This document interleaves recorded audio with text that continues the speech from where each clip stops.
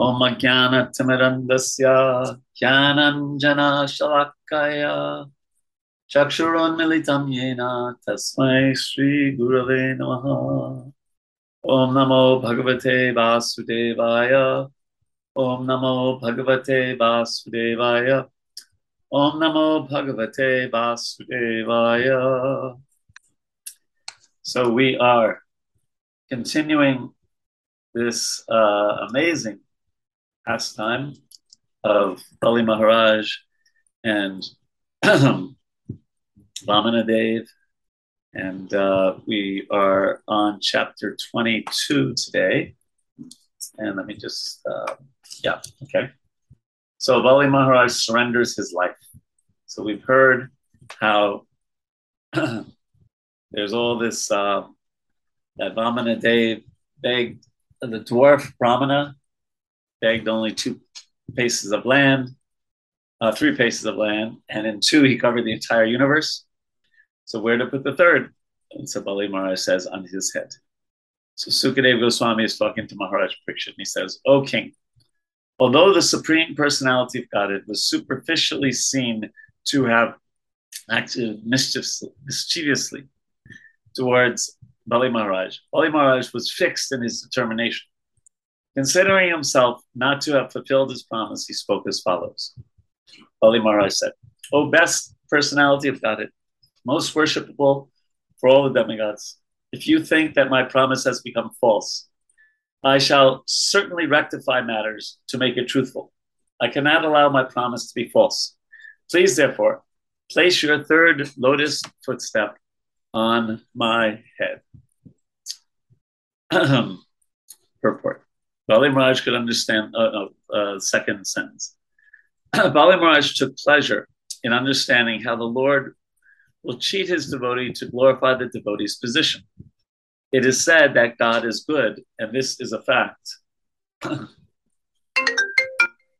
Whether he cheats or rewards, he is always good. Bali Maharaj therefore addressed him as Uttama Shloka. Your lordship, he said, you are always praised for the best of selected verses. On behalf of the demigods, you disguised yourself to cheat me, saying that you wanted only 3 paces of land. But later, you expanded your body to such an extent that with 2 footsteps, you covered the entire universe. Because you were working on behalf of your devotees, you do not regard this as cheating. Never mind, I cannot be considered a devotee. There's 4 people in the waiting room. Oops. Okay, there we go.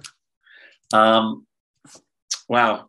So in the Bhagavad Gita, let me see if I can find that. Krishna talks about that he is the greatest cheater. Right? He mentions that in the Gita. Put that there. Let's see. It is verse 36. It says, I am the gambling of cheats, and of the splendid I am splendor. Prabhupada writes that there are many kinds of cheaters all over the universe. Of all cheating processes, gambling stands supreme and therefore represents Krishna. As the supreme, Krishna can be more deceitful than any mere man. The unfortunate commentator who wants to cheat Krishna and the public by saying that there is something greater than Krishna is cheated by Krishna. And the commentator cannot understand Krishna after any length of time. If Krishna chooses to deceive a person, no one can surpass him in his deceit. His greatness is not simply one-sided, it is all-sided. So, just give me 1 second. I just got distracted by something. I'll be with you in a second. I'm back. So, it's an interesting concept, because sometimes we think of God as the supreme goody-goody, the person who always, brought an apple to the teacher in the old days, or even if they didn't have a question, they would stay after class to, so the teacher would give them good grades, or, something like that, or walk old ladies across the street, or, whatever you think of. And of course, Krishna is all good. But this gives this complete picture of God, that he sometimes cheats. Now, what? But the interesting thing is whenever he does that, he does it for the benefit of someone, right? So he breaks the rules by dancing with other men's wives in the rasa dance. But why does he do that? Because it has nothing to do with them being married to someone. They love Krishna and he's reciprocating with their love. He breaks his promise that he will not take sides in the battle. But then when Bhishma is almost killing Arjuna, then Krishna can't take it. And in order to simultaneously protect Arjuna and carry out the desire of Bhishma for Bhishma to see Krishna in that form, Krishna does that. So Krishna is, what did I just read? He's not one-sided, he is all-sided. And that is his greatness. So here in this purport, I have to go back to where I was. In verse Srimad Bhagavatam. Sorry, but in order to find that verse, I had to get out of other things. So, all right. So whether he cheats or rewards, he is always good. So you could say he cheated, Bali Maharaj, but really did he? Bali Maharaj took shelter of him. He attained all success in his life. So it was all ultimately done for his benefit. So this is a meditation. And it's not an easy meditation. So it has to be very philosophically deep in us when we say God is all good. Because when you say that to the average person, especially the person who has some doubts about that, they point to all the terrible things that have happened in the world, right? So how can God be all good if all those things happen? Well, there's explanations to that. First of all, Krishna, we've brought this up several times. Krishna in the Gita doesn't say, he says this world is a place of suffering. So, you can't blame him when it's just the way it is designed. It's designed that way because we try to live a life separately from God, separately from our actual intimate relationship. And there's going to be problems when we have a consciousness and act in a way that is not in line with who we truly are. So a better reaction is when things go wrong and there's problems in life, a much better reaction to when there's difficulties in life is to say, yeah, well, Krishna said, Anityam asukam loka, dukalayam ashashvatam. He said it's temporary and full of miseries. He says it many times in Bhagavad Gita. So I'm just experiencing what Krishna says. But also those sufferings have a purpose to give us some impetus to question, is there something better? Is there something more to life? But this is so important for us as aspiring devotees to really sink into, and I'm speaking to myself more than to you all, to not expect things to go smoothly in the material world. They will not. Be surprised when they do, not when they don't. Right? There's always going to be that flat tire. These days, there's always going to be that delayed flight. Right? There's always going to be, too much of heat or too much of rain or too much of snow or too much of something. And there's always going to be a conflict with another person. It's just the very nature. Like sugar is sweet, like a chili is spicy. This world is a tough place. So a devotee accepts that very deeply into the core of their consciousness. But that isn't where it ends. Then the next step is, let me take shelter of Krishna. Let me appreciate how loving Krishna is, how wonderful Krishna is. Let me develop a relationship with Krishna so that even though all these things happen in the world, they don't ultimately affect me very much or at all if we're very advanced, because we have that connection, that higher taste, Param Drisva, that higher taste of being with Krishna. So, in Bali Maharaj, because he was a devotee, Yeah, it looks like he's in trouble. He's bound with ropes right now of Varuna, and he's totally embarrassed. He was the king of the heavenly planets. Now he has nothing, absolutely nothing. But then if you read ahead to the end of the chapter, he gets so much. So a devotee may go through so many trials, so many tribulations, but they should be, and we hear about this in upcoming purports, they are opportunities to bring us closer to Krishna. Questions, comments, thoughts on this verse number 2? Hare Krishna Prabhu. Please accept Yes, the obeisances. All glories to Guru Maharaj, Srila Prabhupada. Thank you very much, Prabhu, explaining that one realization I got, as I was hearing, is no rule applies to the Supreme Lord. He can do whatever he wants. He's always merciful to the devotees. That is why he's just cutting all the rules. Like, basically he's a controller and he's the protector. So he does not have to be constrained on anything. He still acts just to show his mercy, that like how to live for others, and at the same time, for when he comes to the devotees, he does not care anything, no rules, nothing, just for the devotee. He wants to serve the devotee. Yes, and it's not. Yeah, yes, and I agree. It's I think a nice way to look at it, Shakshi Gopal Prabhu, is he's not that he breaks rules, but that he follows the highest rule. When he seemingly breaks rules, he's actually just following a higher rule, that is of bhakti, of love. And if you look at any time he seems to be so-called breaking rules, it's because he's doing that out of devotion to his devotee. Yeah. That my words are wrong. Thank you, Prabhu. Thank you for the correction. No, your words weren't wrong. They were right. They were just putting it in context. So you had mentioned in a previous class, Srila Prabhupada would give sort of sometimes different instructions to his followers, depending on their capabilities. For example, you mentioned one time he told one sannyasi to stay in one place, another sannyasi to travel. Right. So basically, depending on the circumstance, he would. Yes, that's true. Yes, and that's right. And also we are meant to not, let's see, how is it? Not try to imitate Krishna, right? So we can't do a rasa dance with, many unmarried members of the opposite sex.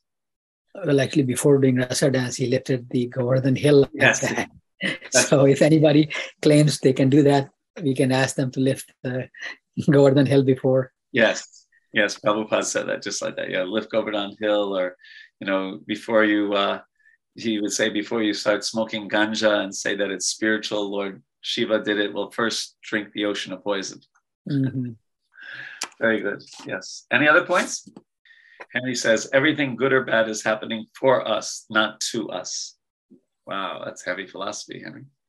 And Jyoti is quoting Bhagavad Gita that as all surrender unto me, I reward them accordingly. Everyone follows my path in all respects. So son of Preeti. Okay, well then we can carry on. Verse number 3. I do not fear being deprived of all my possessions, which is pretty much just happened. Living in hellish life, which is also happening. Being arrested for poverty by the ropes of Varuna, that also happened. Or being punished by you, as much as I fear defamation. So that's a real Kshatriya, warrior kind of concept.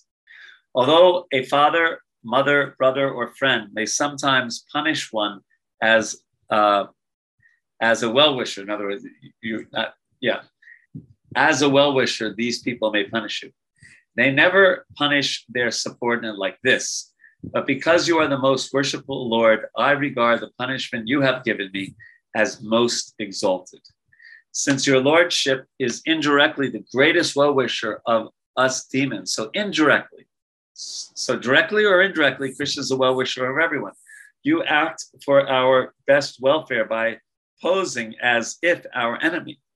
Because demons like us always aspire for a position of false prestige. By chastising, you have given us the eyes by which to see the right path. 6 and 7. Many demons who were continuously inimical toward you finally achieved the perfection of great mystic yogis. Your lordship can perform one work to serve many purposes.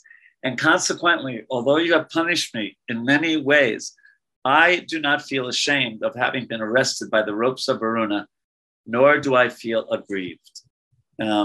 So here in the purport, Prabhupada writes, thus Bali Maharaj could understand that the Lord had some hidden purpose in punishing him.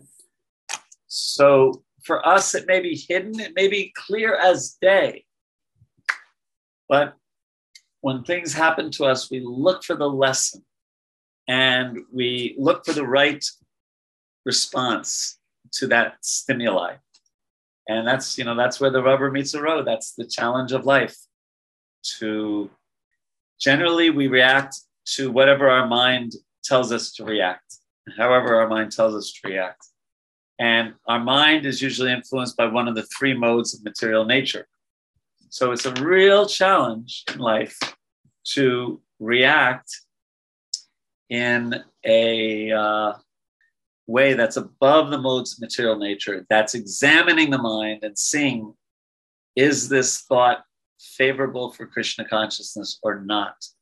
Because I find my mind is unbelievably expert at making excuses, at rationalizing an action. It's unbelievably expert at that. So to kind of cut through that rationalizations and to say, no, Krishna says this. It's clear that I should be doing this, right? So that, that the rationalizations usually are born of ignorance or passion. And ignorance is just like, oh, I'm too tired. I can't do X, Y, and Z, right? But the mode of passion is, I'm so busy. I have so many important things to do in my day that I put my Krishna conscious sadhana on the back burner. But it's okay. Next time I won't do like that. So we rationalize in so many different ways. But here it's said, instead of doing that, see Krishna's purpose, if we can't understand Krishna's purpose, at least see what should be our most Krishna conscious reaction to what happens to us. Some questions, comments, thoughts on that? Nandimuki, any words of wisdom? Hare Krishna Prabhu. Yes, I saw one message in the chat box. You see one message. Good and, you mean the Henry's one? Good and bad are coming. The only thing we control is our reaction. That one? And one next to that as well. I don't see another. I see, well, the one that Henry from before that. Everything good or bad is happening for us, not to us. That one? And another one is good and bad are coming. The only thing we control is our reaction. Yeah. You like that point? Yes. And that is our practice as well. Yeah. Yeah. That's the reality. Any other points on this? Okay, then we will continue. My grandfather, Prahlad Maharaj, is famous, being recognized by all your devotees. Although harassed in many ways by his father, Hiranyakashipu, he still remained faithful, taking shelter at your lotus feet. Purport, the first few lines. A pure devotee like Prahlad Maharaj, although harassed circumstantially in many ways, never gives up the shelter of the Supreme Personality of Godhead to take shelter of anyone else. A pure devotee never complains against the mercy of the Supreme Personality of Godhead. So, Prahlad Maharaj was this, imagine the tests that Prahlad Maharaj and Bali Maharaj went through. Prahlad Maharaj, your father is supposed to be your loving shelter. And first he tries to convince you of bogus ways of seeing the world, and then he tries to kill you, and it's not like Prahlad said, forget it, Krishna. Oh, come on. This is too much. This is too much. I've been trying to be faithful to you, and you're making it so damn hard. Just forget about it. I can't take it anymore. I'm, going on my own. No, Prahlad Maharaj never did that. A pure devotee never complains against the mercy of the Supreme Personality of God. Now, that doesn't mean when we're going through some real challenges in our life, it really helps to talk to some other people that you trust, especially, of course, devotees of Krishna, and get some perspective. So it's not that, when we're going through some difficulty, we can't say, whoa, this is so hard, instead of saying, oh, it's all Krishna's mercy, and, kind of in a superficial way without much realization. So if we're not Prahlad Maharaj, on the level of Prahlad Maharaj and Bali Maharaj, that's okay. But we can inch in that direction, and especially with the help of some friends, some devotees, maybe some senior devotees sometimes. As the Beatles say, you get by with a little help from your friends. But that is a great consciousness. A pure devotee never complains against the mercy of the Supreme Personality of Godhead. Anything else? Okay. Text number 9. What is the use of the material body which automatically leaves its owner at the end of life? And what is the use of all one's family members who are actually plunderers, taking away money that is useful for the service of the Lord in spiritual opulence? What is the use of a wife? She is only the source of increasing material conditions. And what is the use of family, home, country, and community? Attachment for them merely wastes the valuable energies of one's lifetime. So, there's many references like this. We read them in the 5th canto when Bharat Maharaj was speaking to his brothers. Is that right? Sastriya mitini papametam tayoraho vridhaya granti mahu aho griha kshetra sutapta vitayar janasya moho yamanamit. Now, so we there's a spiritual context to this and a cultural one. When we hear something like, what is the use of a wife? Obviously, he's not talking about a Vaishnavi, a wife who is a devotee of Krishna, and is, what is being said here is, well, let's read it again. What is the use of the material body? So that's the first thing. Forget about the wife. What's the use of your own body, which automatically leaves its owner at the end of life? So trying to cut through that illusion that I am this body. And then everything else is kind of connected to that first sentence. What is the use of all one's family members? Because they're also bodies, right? They're souls that have a material body that will leave their owner at the time of death. We're actually plunderers, taking away money that is useful for the service of the Lord in spiritual opulence. We're actually plunderers. So so the idea here is that many people in the world, and this is pious people, not bad people. Pious people think I have to work hard and get enough money to maintain my family. That's actually responsible.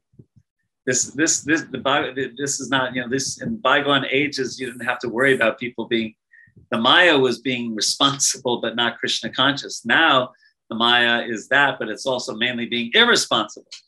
To hell with my kids, my wife, I'm going off and, doing something else on my own or whatever. But the idea here though, is that material, that a non-devotional material situation, as pleasant as it may be, doesn't last forever. And if our consciousness is focused solely on that and not connecting it, as it says here, with the service of the Lord, then it's here today, gone tomorrow. Lord Brahma lives for 311 trillion years.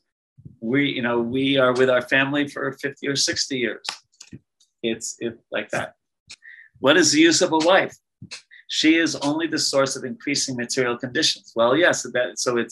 So this is looking at it from that point of view that the only goal of life is liberation, not the practical point of view that, hey, my wife is a nice person and we have a good relationship and we're taking care of one another.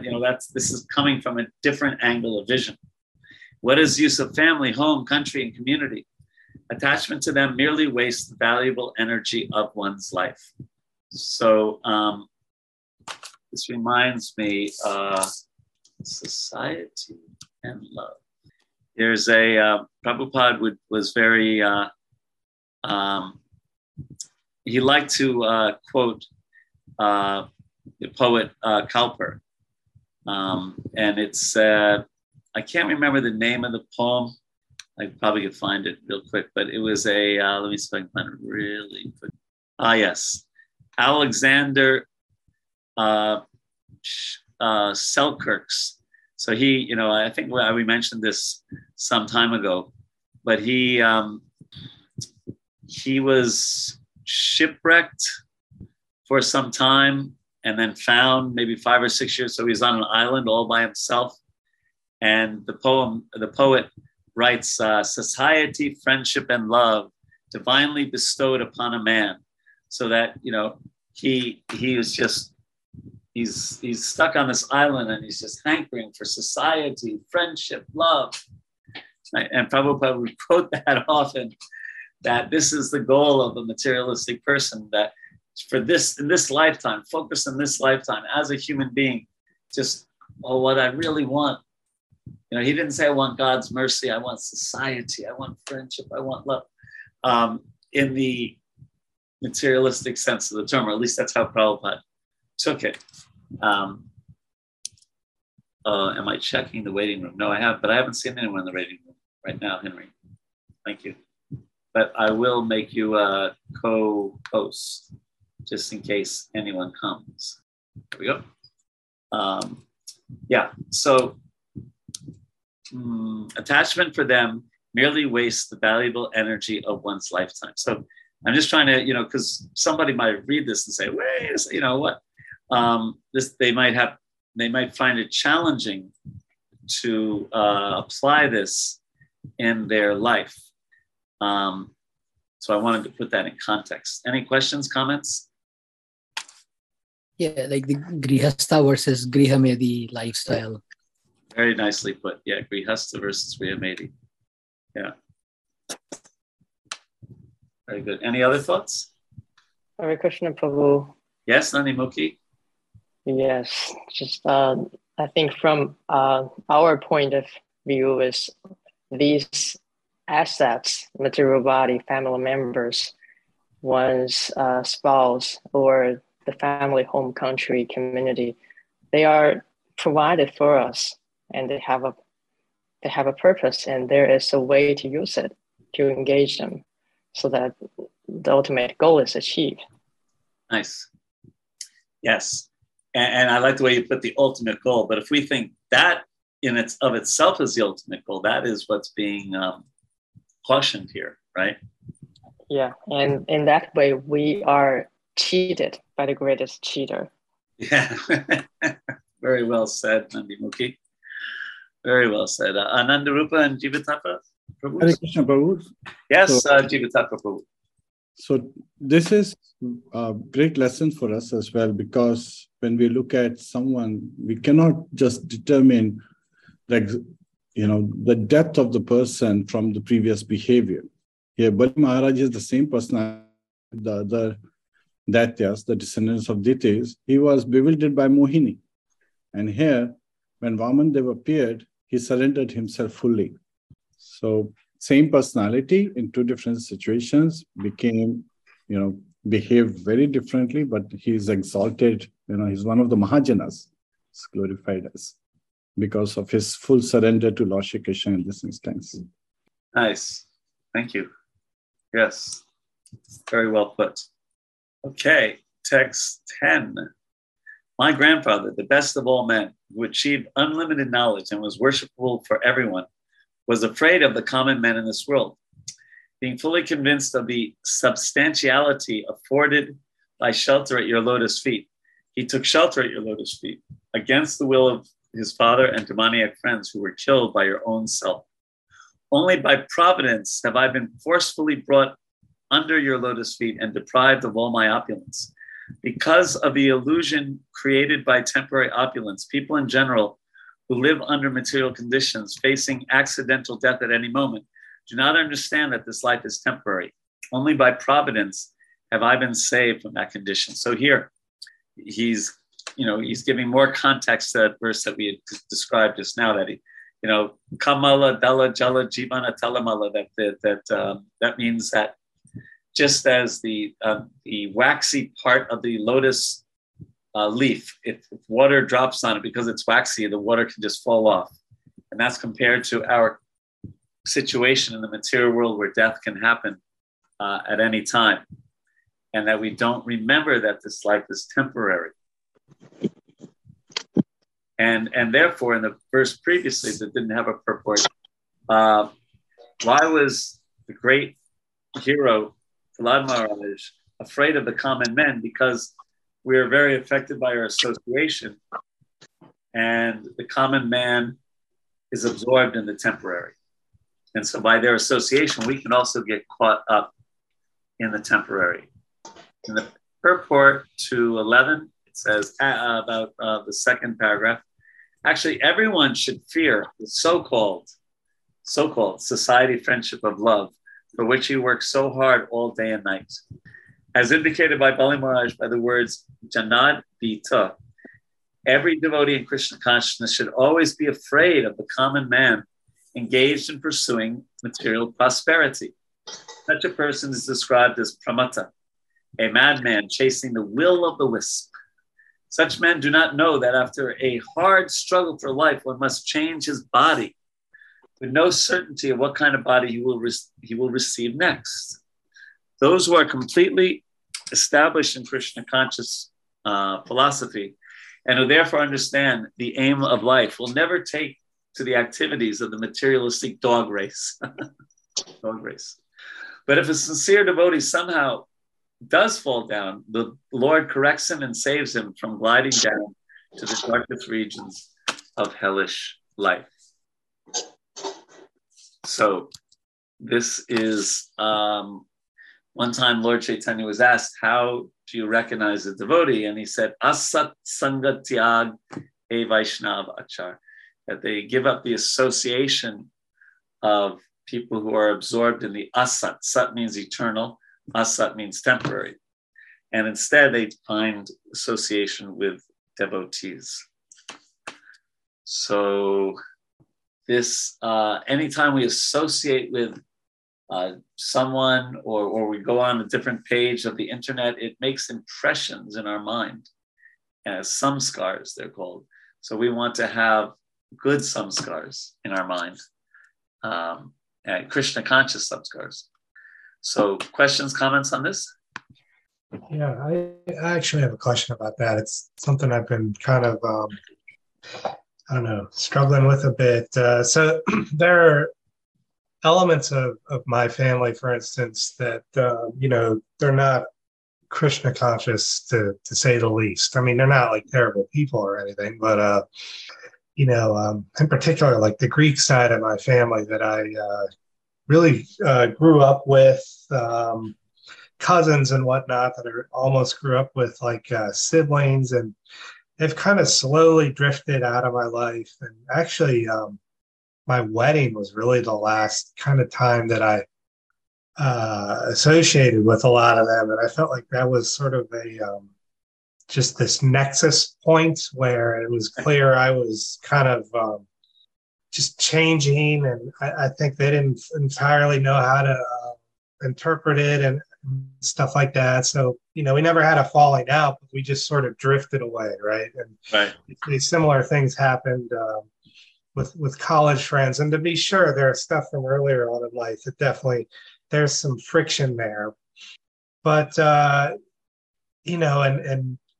my mom is like, well, you're drifting away from them. You just got to let go and this and that. But there's clearly something deep in my psyche that's indicating to me that that's not fully the right way. So for instance, I have a half sister, and I constantly think like, it's just at some point, one of us or someone who's close to the two of us is going to pass away. Are we not going to be at the funeral, or is it not? It creates a lot of anxiety, and on a very deep level, something just doesn't seem right about it to me, to the point that, I have bad dreams about this. Like there's something very deep that's saying that just cutting off and separating is not not the right path. So that maybe that's true. It doesn't necessarily, the way sometimes it's explained is to be on guard, right? Don't like, okay, well, we'll just go get some hamburgers and fries anyway. It's only one time. You know what I mean? To not associate with people to the extent that we actually compromise our values. So we're not true to ourselves, right? But most people that I know, devotees that I know, they keep in touch with their family, and I just went to see my brother and sister-in-law just the other day. They the funny thing is, they live 5 minutes from me now, but when I used to spend much more time with them when I lived in India. When I lived in India, we would come to America and we would live 3 weeks in their house. Now I live 5 minutes away. I see them every few months. So, go figure. But, it's a practical consideration. And the idea is that we want to have deep relationships where we can reveal our mind in confidence and reveal our hearts to people who can understand where we're coming from and appreciate where we're coming from. And I find that I can do that with people who are not, Krishna devotees, to the extent that they appreciate my spiritual quest. I have several friends like that I can actually have very good very deep relationships with, because they respect what I'm doing and they appreciate it. They may not be devotees themselves, but they can appreciate that, right? And then with those that,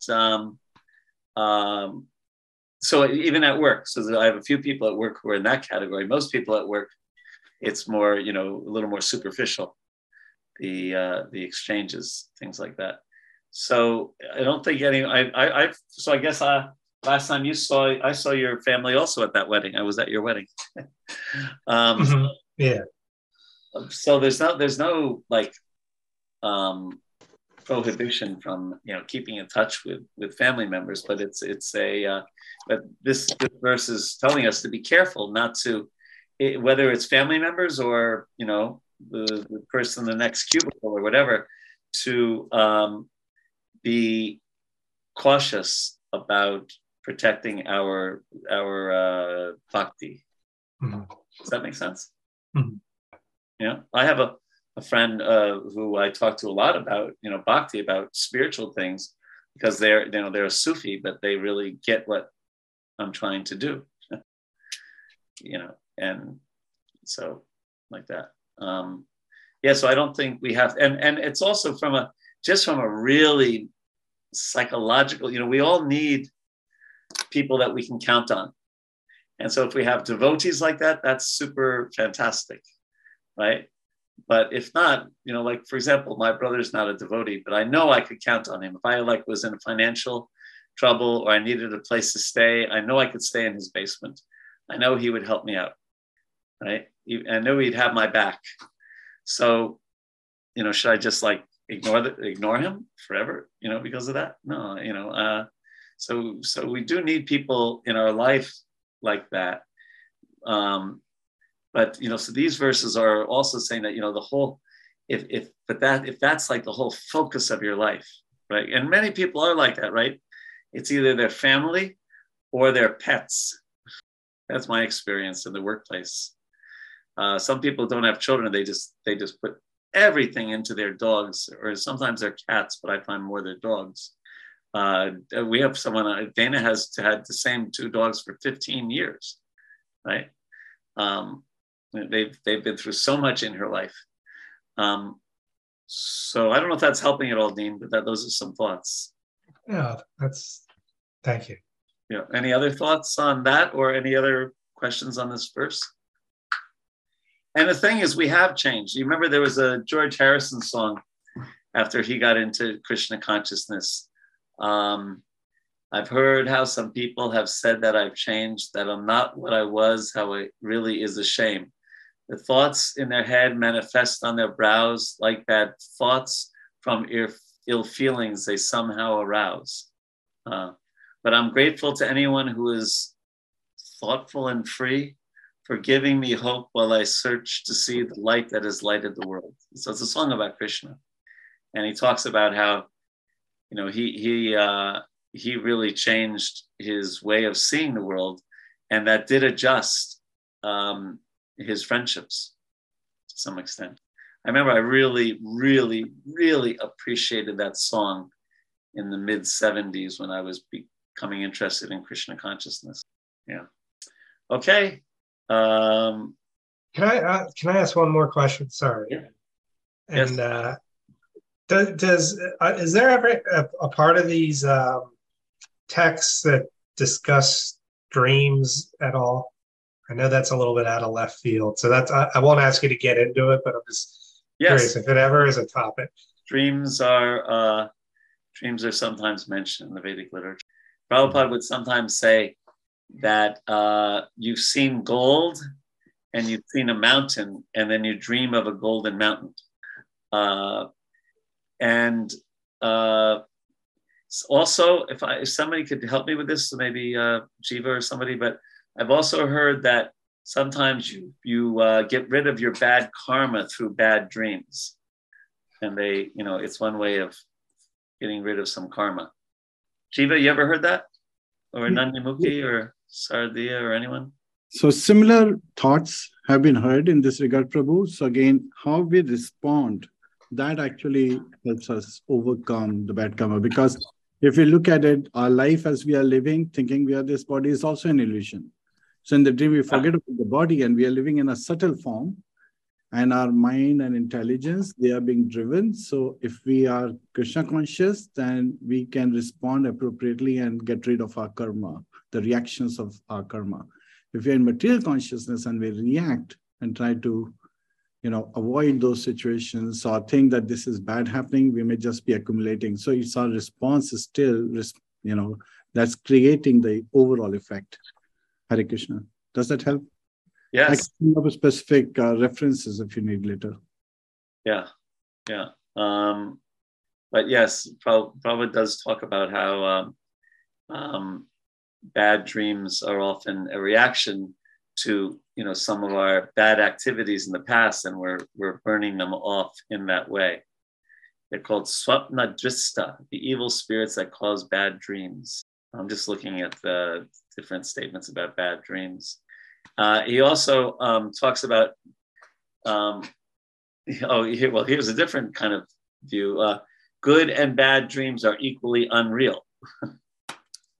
So he used to talk about night dreams and daydreams, that we have dreams at night, which are obviously not real, right? But we're also in our day, that's what we were talking about, because things are so temporary, it's actually dream-like and only relate to this one body, etc. So there was even a devotee record album called Night and Daydreams. Yeah. Okay. Let us carry on.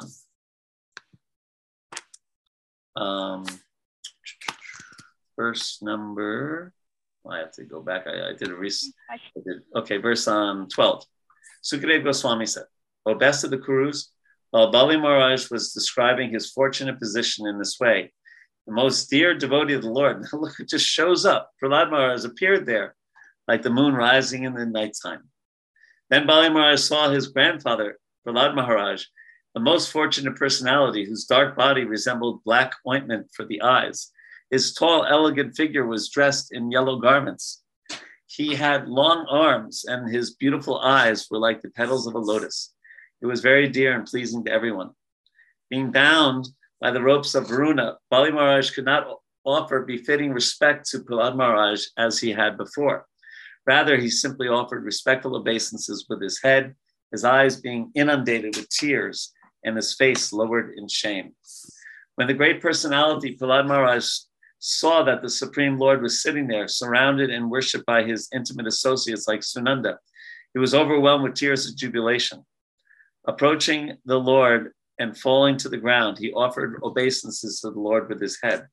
Prahlad Maharaj said, "My Lord, it is your lordship who gave this," he's speaking to Vamanadev, "who gave this Bali the very great opulence of the post of heavenly king. And now today it is you who have taken it all away. I think you have acted with equal beauty in both ways." Isn't that so nice that both are benedictions? Because his exalted position as king of heaven was putting him in the darkness of ignorance, you have done him a very merciful favor by taking away all his opulence. Material opulence is so bewildering that it makes even a learned, self-controlled man forget to search for the goal of self-realization. But the Supreme Personality of Godhead, Narayana, the Lord of the universe, can see everything by his will. Therefore, I offer my obeisances unto him, and which means also unto you, meaning Vamanadev. So when we hear this, material opulence is so bewildering, it makes even a learned, self-controlled person forget the search for life. So how does that apply to us? I think it's almost like we are, the fish in water doesn't even recognize the water. We're so used to going on Amazon and buying something, or just running to the store and getting more gas for the car. And it's just become such a part of our culture. And of course, for those of us on the call, at least Henry and I, we can remember when there was just no computers, there was no internet. And even, then you still had cars, you still had color TVs, you still had all kinds of distractions, but not like the craze that it is today. As I always like to say, whatever happened to the good old days when kids would just sit around and watch TV all day. Yeah, right. Right. And we didn't have a TV in Vrindavan. So what happened? My son would just go out and play in the dirt and hang out and have a great time and be creative, Yeah, exactly. And what to speak of thousands, we just become so conditioned. It's amazing that we've become conditioned to these things, cell phones, in just 11 short years, right? Very short period of time. The smartphones have been out, maybe 12 years, but only at first the well-to-do people had these. It's incredible. It's incredible, the changes. So yes, we do, in one way or another, we do really pursue material opulence. Sukadeva Goswami continued, "O King Parikshit, Lord Brahma then began to speak to the Supreme Personality of Godhead in the hearing of Prahlad Maharaj, who stood nearby with folded hands." And I love that this is very interesting, this next verse. So here, Lord Brahma, the founder of our Sampradaya, is speaking. And what happens? But Bali Maharaj's chaste wife, afraid and aggrieved at seeing her husband arrested, immediately offered obeisances to Lord Vamanadev, Upendra. She folded her hands and spoke as follows. So Lord Brahma stopped speaking, so Bali Maharaj's wife could say something. Amazing, huh? And here's what she said: "Oh, my Lord, you have created the entire universe for the enjoyment of your personal pastimes.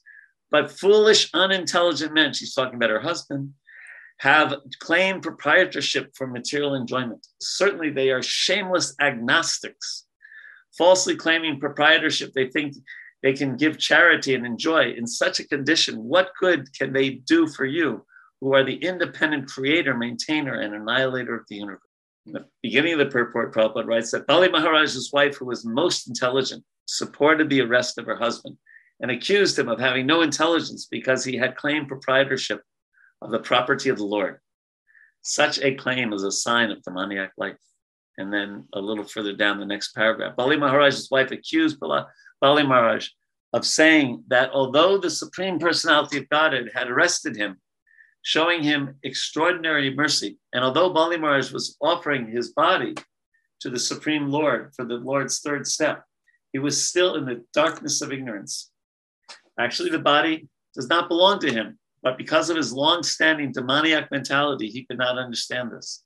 He thought that since he had been defamed for his inability to fulfill his promise of charity, and since the body belonged to him, he would free himself from defamation by offering his body. Actually, however, the body does not belong to anyone but the Supreme Personality of God, by whom the body is given. So how many of us think like that? That this body actually is Krishna's property. It was given to us as a gift by Krishna. Okay, any questions, comments on that? Okay, then text 21. Now Lord Brahma is speaking. And he says, "O well-wisher, master of all living entities, O worshipful deity of all the demigods," he's speaking to Vamanadev, "O all-pervading personality of Godhead, now this man has been sufficiently punished for you. For you have taken everything. Now you can release him. He does not deserve to be punished more. Bali Maharaj has already offered everything to your lordship. Without hesitation, he has offered his land, the planets, and whatever else he earned by his pious activities, including even his own body. By offering even water, newly grown grass, or flower buds at your lotus feet, those who maintain no mental duplicity can achieve the most exalted position within the material world. Thus, Bali Maharaj, without duplicity, has now offered everything in the three worlds. How then can he deserve to suffer from arrest?" So this idea of without duplicity is mentioned twice here, especially in our relationship with Krishna, being very straightforward, being very honest, being very open, revealing our mind to Krishna in prayers. Very powerful. So now Vamanadev replies, "My dear Lord Brahma, because of material opulence, a foolish person becomes dull-witted and mad. Thus, he has no respect for anyone within the three worlds and defies even my authority. To such a person, I show special favor by first taking away all his possessions. While rotating in the cycle of birth and death again and again in different species because of his own fruitive activities, the dependent living entity, by good fortune, may happen to become a human being. This human birth is very rarely obtained." So that's something to keep in mind. There's 8,400,000 different species of life. To become a human being is rare and therefore should be taken advantage of. Purport. The Supreme Personality of Godhead is fully independent. Thus, it is not always a fact. Now, this is interesting because it's giving a more complete picture. Thus, it is not always a fact that a living being's loss of all opulence is a sign of the Supreme Lord's mercy upon him. The Lord can act any way he likes. He may take away one's opulence or he may not. There are varieties of forms of life, and the Lord treats them according to the circumstances as he chooses. Generally, it is to be understood that the human form of life is one of great responsibility. And then a little further down, therefore, every human being, especially one belonging to a civilized nation or culture, must be extremely responsible in his activities. He should not risk degradation in the next life, because the body will change. Tata dehantara praptir. We should be extremely careful. To see to the proper use of life is the purpose of Krishna consciousness. So, two things here. It's not that everyone gets everything taken away. One devotee can also be opulent if Krishna so desires. And just how important the human form of life is and how important it is to be responsible in the human form of life. To make good choices. Really important. Some thoughts, questions, comments? I have a thought about it. What's that, Shana? I have a thought. Okay. About it. That's why I feel really grateful for my associations, especially in this community, because there are a lot of questions and experiences that I don't have yet. So to responsibilities that we have, or at least I have as being a human in this world amongst other people. So there's, that's why I'm just really grateful to be able to go to others for support and guidance. Thank you. Yes. Yeah. People help us become more responsible. Yes. And you're driving. Well, I'm parked at the moment. Oh, you're parked. Okay, good. Thank you. Yeah. Anantarupa or Jivatapa? Hare Krishna, Prabhu. Yes, Anantarupa. I really liked it. It's mentioned here that to see the proper use of life is the purpose of Krishna consciousness. at different places, Prabhupada has worded the same message beautifully in all different ways, that what is the perfection of this life, or how do we achieve the goal of this life? Right. How do we develop the divine qualities? How do we become happy? So everything he has explained repeatedly, different purports, different chapters, all these Bhagavad Gita messages in Srimad Bhagavatam. We are kind of constantly reminding ourselves, and we need that, because we're constantly struggling in the three modes of nature, due to our environment, due to our association. And I'm just now remembering, because I was recently reading, Canto 5, there are two beautiful chapters, chapter 13 and 14, where the material existence is described as dense forest of dense forest of dense forest of enjoyment. Yeah, enjoyment and spells. So however hard we may try, unless we get the proper association, unless we get the mercy of saintly souls, there is no way out of it. And so basically this rare, precious human life is lost. The soul is lost for a very long time in all different species. So to be able to understand the proper use of this life is a great responsibility. And like, just now, who was that? Shanaz was mentioning how grateful she feels to have such beautiful qualities of gratitude, free from duplicity. We were recently reading in past few verses, having that simplicity eventually helps in developing all these wonderful qualities, which brings us closer to understanding what do we need to do to develop this careful attitude, this mindful attitude. We all have tendency to declare freedom from all control, but actually we are not free. We are under full control of material nature. Right. So that's really wonderful, these points elaborated in these verses. Thank you. So then we can continue. 26. If a human being is born in an aristocratic family or a higher status of life, if he performs wonderful activities, if he is youthful, if he has personal beauty, a good education, and good wealth, and if he is nonetheless not proud of his opulences, it is to be understood that he is especially favored by the Supreme Personality of God. So this idea of being opulent, and in the last sentence, if one continues in his opulent position, but does not become unnecessarily proud, falsely thinking that he is the proprietor of everything, that is the Lord's special mercy. So what is the Lord's special mercy? Being in the right consciousness. It's not being rich or poor.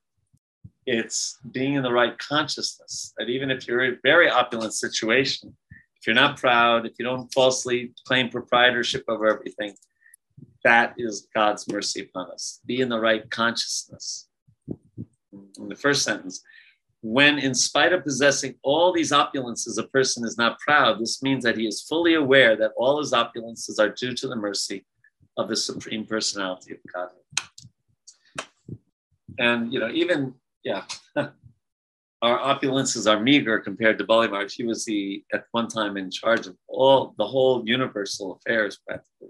27. Although aristocratic birth and other such opulences are impediments to advancement in devotional service because they are causes of false prestige and pride, these opulences never disturb a pure devotee of the Supreme Personality of Godhead. So yes, prestige and pride, false prestige and pride, are detrimental. And if opulences lead us to that kind of consciousness, that's bad, but they don't necessarily have to. In the middle of the purport, Prabhupada writes that when a devotee is fixed in his devotional service, there is no need for the Lord to deprive him of his material opulences. The Supreme Personality of Godhead never takes away material opulences achieved because of devotional service, although he sometimes takes away opulences achieved by pious activities. He does this to make a devotee prideless and put him in a better position in devotional service. So Krishna is dealing with us individually. And so in this chapter, Prabhupada has several times quoted, Yasyaham manugri nami harishe taddanam shanai, that my special first installation of mercy is sometimes to take away one's material opulence. But here he's giving the full, complete picture that if somebody's fixed in bhakti, then there's no need for Krishna to do that. It's when we're not fixed in bhakti that sometimes Krishna may do that to us. 28. Bali Maharaj has become the most famous among the demons and non-believers, although he's a believer and he's not a demon, but the family he's coming in. For in spite of being bereft of all material opulences, he is fixed in devotional service. Beautiful purport here. In this verse, the words siddhan api namuyati are very important. A devotee is sometimes put into adversity while executing devotional service. In adversity, everyone laments and becomes aggrieved. But by the grace of the Supreme Personality of Godhead, a devotee, even in the worst condition, can understand that he is going through a severe examination by the Personality of Godhead. Bali Maharaj passed all such examinations as explained in the following verses. So this is, we were talking about this at the beginning. This is a challenge because there are going to be adverse situations. There are going to be difficulties, even as we're devotees. And seeing it as a test by the Lord and trying to pass that test is the right consciousness. So I'll do the next verse, then we can take Sepia because it's a similar point.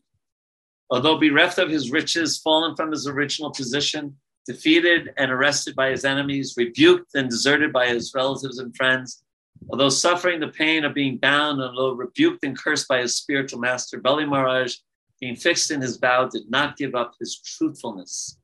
It is certainly with pretension that I spoke about religious principles, but he did not give up religious principles, for he is true to his word. And Prabhupada continues the same line of argument as the last verse, that Bali Maharaj passed the severe test put before him by the Supreme Personality of Godhead. This is further proof of the Lord's mercy toward him. So big test, mercy. The Supreme Personality of Godhead sometimes puts a devotee in severe tests that are almost unbearable. One could hardly even live under the condition forced by Bali Maharaj. That Bali Maharaj endured all these severe tests and austerities is the mercy of the Supreme Lord. The Lord certainly appreciates the devotee's forbearance, and it is recorded for the future glorification of the devotee. This was not an ordinary test, as described in this verse. Hardly anyone could survive such a test. But for the further future glorification of Bali Maharaj, one of the Mahajans, or one of the 12 great teachers, the Supreme Personality of God not only tested him, but also gave him the strength to tolerate such adversity.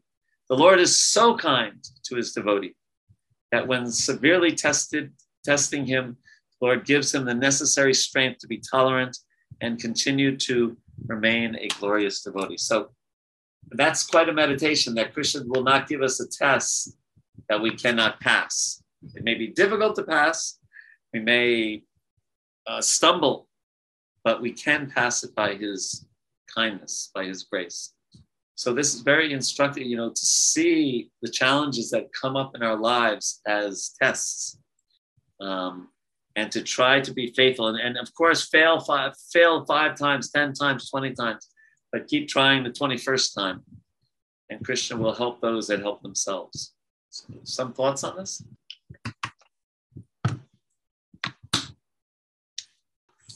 No, nobody wants to talk about their tests. The Lord continued, 31. Because of his great tolerance, I have given him a place not attainable even by the demigods. He will become king of the heavenly planets during the period of the Manu known as Suvarni. 32. Until Bali Maharaj achieves the position of king of heaven, he shall live on the planet Sutala, which is made by Vishvakarma, who's a great famous architect, according to my order. Because it is especially protected by me, it is free from mental and bodily miseries, fatigue, dizziness, defeat, and all other disturbances.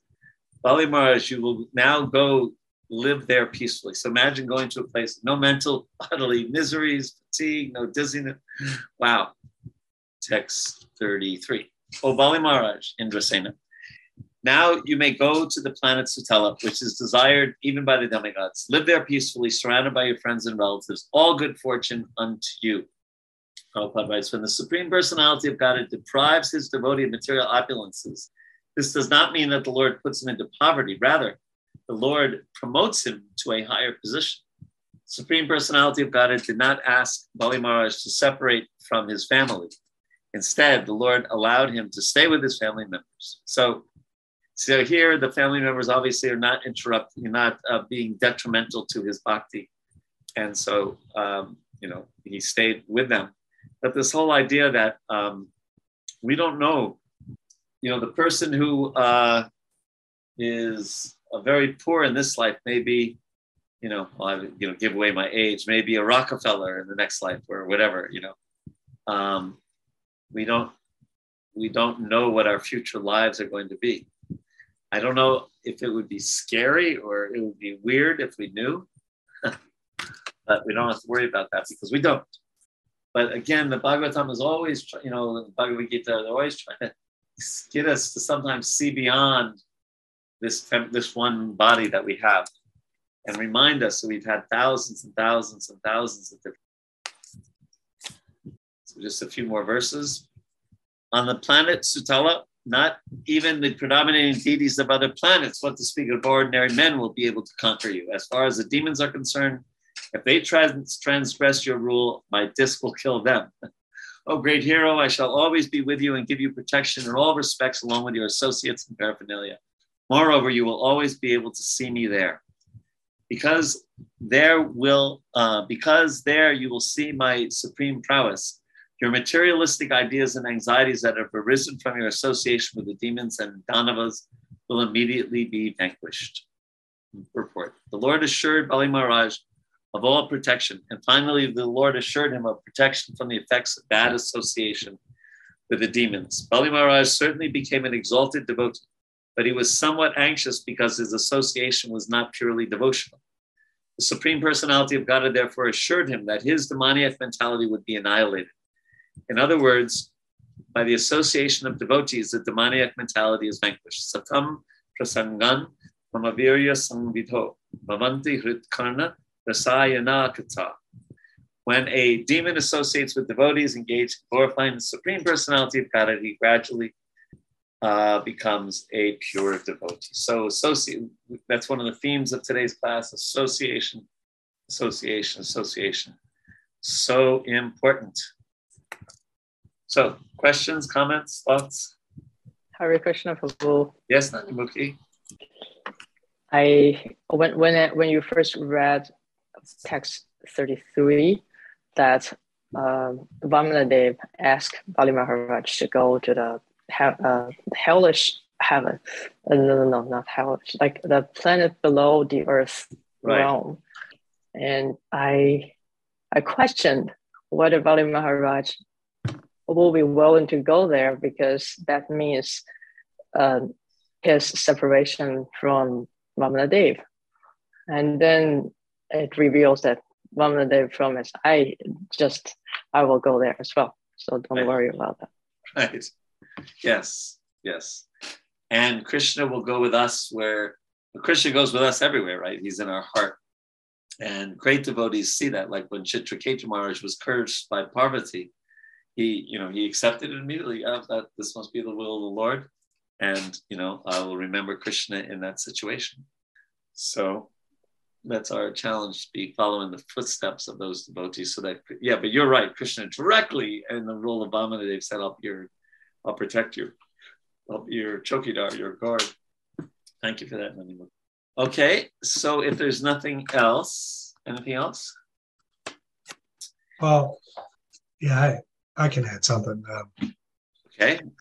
I think a lot of times these stories, it's very obviously exalted, advanced individuals. They're in direct contact with the Supreme Personality in some form or another. Maybe it's a little bit hard when you're just a normal guy to apply it, or you know what I'm saying? Yeah. But at the same time, yes, I agree with you. Additionally, having some high standard to shoot for is good, as long as we don't think that if we fall anywhere short that we're useless, right? but rather to see it as a step-by-step process. But it is, the reality is we are created to achieve that position. It is our natural position to be a great devotee. And at the same time, to understand we're not there yet, and you don't just, you don't strut into Vaikuntha, you kind of crawl into Vaikuntha, right? The idea that we just have to take it one step at a time and try to pass the tests that Krishna puts in front of us, rather than the kind that were given to Prahlad Maharaj or Bali Maharaj. So I think if we develop the right attitude towards these very high examples, I think that can be really favorable, really, really good for us. But like you're indicating, which and I'm accepting also, if we look at it kind of in the wrong way, I'm just a useless idiot. I could never be like Bali Maharaj or Prahlad Maharaj or whoever. It can get discouraging because we seem so far away. But it's even said that the most successful faith-based organizations are the ones that challenge the congregation, and not to say, you're okay, it's all good. No, but there's and Prabhupada also told us that one time that the secret of management is to offer ever fresh challenges. Because there's also some real, even from a mundane point, there's some real self-esteem boosts when we can set out to do something, we actually do it. So yeah, the examples are maybe, out of our league, and therefore there's a difference between imitating and following in the footsteps. Imitating, we can't imitate these great souls, but we can try to follow in their footsteps as best we can. How's that? Thanks. Okay. Anything else? Okay, so it looks like we have one more chapter in this great pastime, and it's a pretty short chapter, so it's very likely we can finish that. Like I said, a chapter a week. It's pretty good. And then we start to hear about Matsya, the fish avatar. So thank you very much, everyone. And we will see you next week. Thanks. Thank you. Hare Krishna. Hare Krishna. Hare Krishna. Thank you. Hare Krishna. Hare Krishna. See who goes first. I will, Henry. What about our trip? I mean, what do you hear? Yeah, well, I could go starting the 26th morning. Okay. 25th, I have this training, which I think, it's virtual, but my guess is it would be hard to do in the car unless we, drive early in the morning and stop someplace where I can, get the Wi-Fi. But you just need a ride to the Albany Airport. Basically, I'm supposed to pick up a rent-a-car at noon on the 25th at the Albany Airport. Because I need to have my own car up there, because I wouldn't be going to Boston with you. No. So you were going to go and stop at Super Soul Farm for a couple of days and then go to Boston and you are. Maybe I'm planning. I would maybe just stay there for a few hours. A few hours, okay. Actually, I have to figure out a place to stay in Boston. That's a good. Very expensive hotel rooms up there. Yeah. I think I'll stay with the devotee. Called Rati Krishna. I think he lives there. Radhi Krishna and his wife is Kaveri, the famous artist. Wow. It looks like they have a nice house. Yeah. They're very nice devotees. Not sure. Okay, so maybe I'll do that then. That's the one who's disciple of Damodar Maharaj? Yes, and he's very efficient. And he lives in Boston? He lives in Boston. I'm pretty sure, yes, he definitely lives in Boston. I can't 100% say, but I've seen some pictures. She has in their house, she has a nice studio, and it looks, there's grass outside and trees. Oh my God. Oh. Sure. All right, so that is a possibility. Yeah. But you wanted to go on the 25th? Yeah, I wanted to go on the 25th. Yeah, I'm not sure how I would do that. But I could back out of anything at any time now, you know. You've been doing that a lot lately. I know. I feel like I've like destroyed all my credibility or something like that. But I think people understand, you know, with the COVID and everything like that. Yes. So I mean, what I was going to do was actually go fly on the 25th and spend the afternoon at Super Soul Farm, and then on the 26th drive up to Vermont to the, you know, even though it's and when I go up to Vermont, it's going to be my birthday, but no one's going to know that. It's kind of funny because I'll be kind of a secret birthday. But I'm really kind of curious about this 100th anniversary.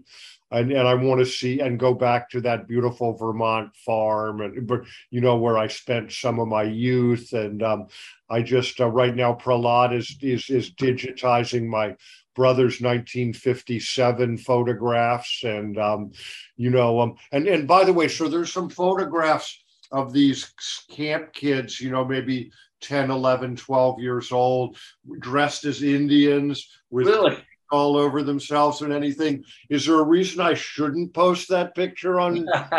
Maybe it's 10 years ago would be no problem. But there's one picture that is so cool. I mean, it could be the cover of like Boy's Life 1955. It's just such a great picture of these kids dressed up as Indians. You know, and it's like I'm thinking that like just because of some political thing, you can't enjoy. It was kids having a good time. They didn't know, Yeah.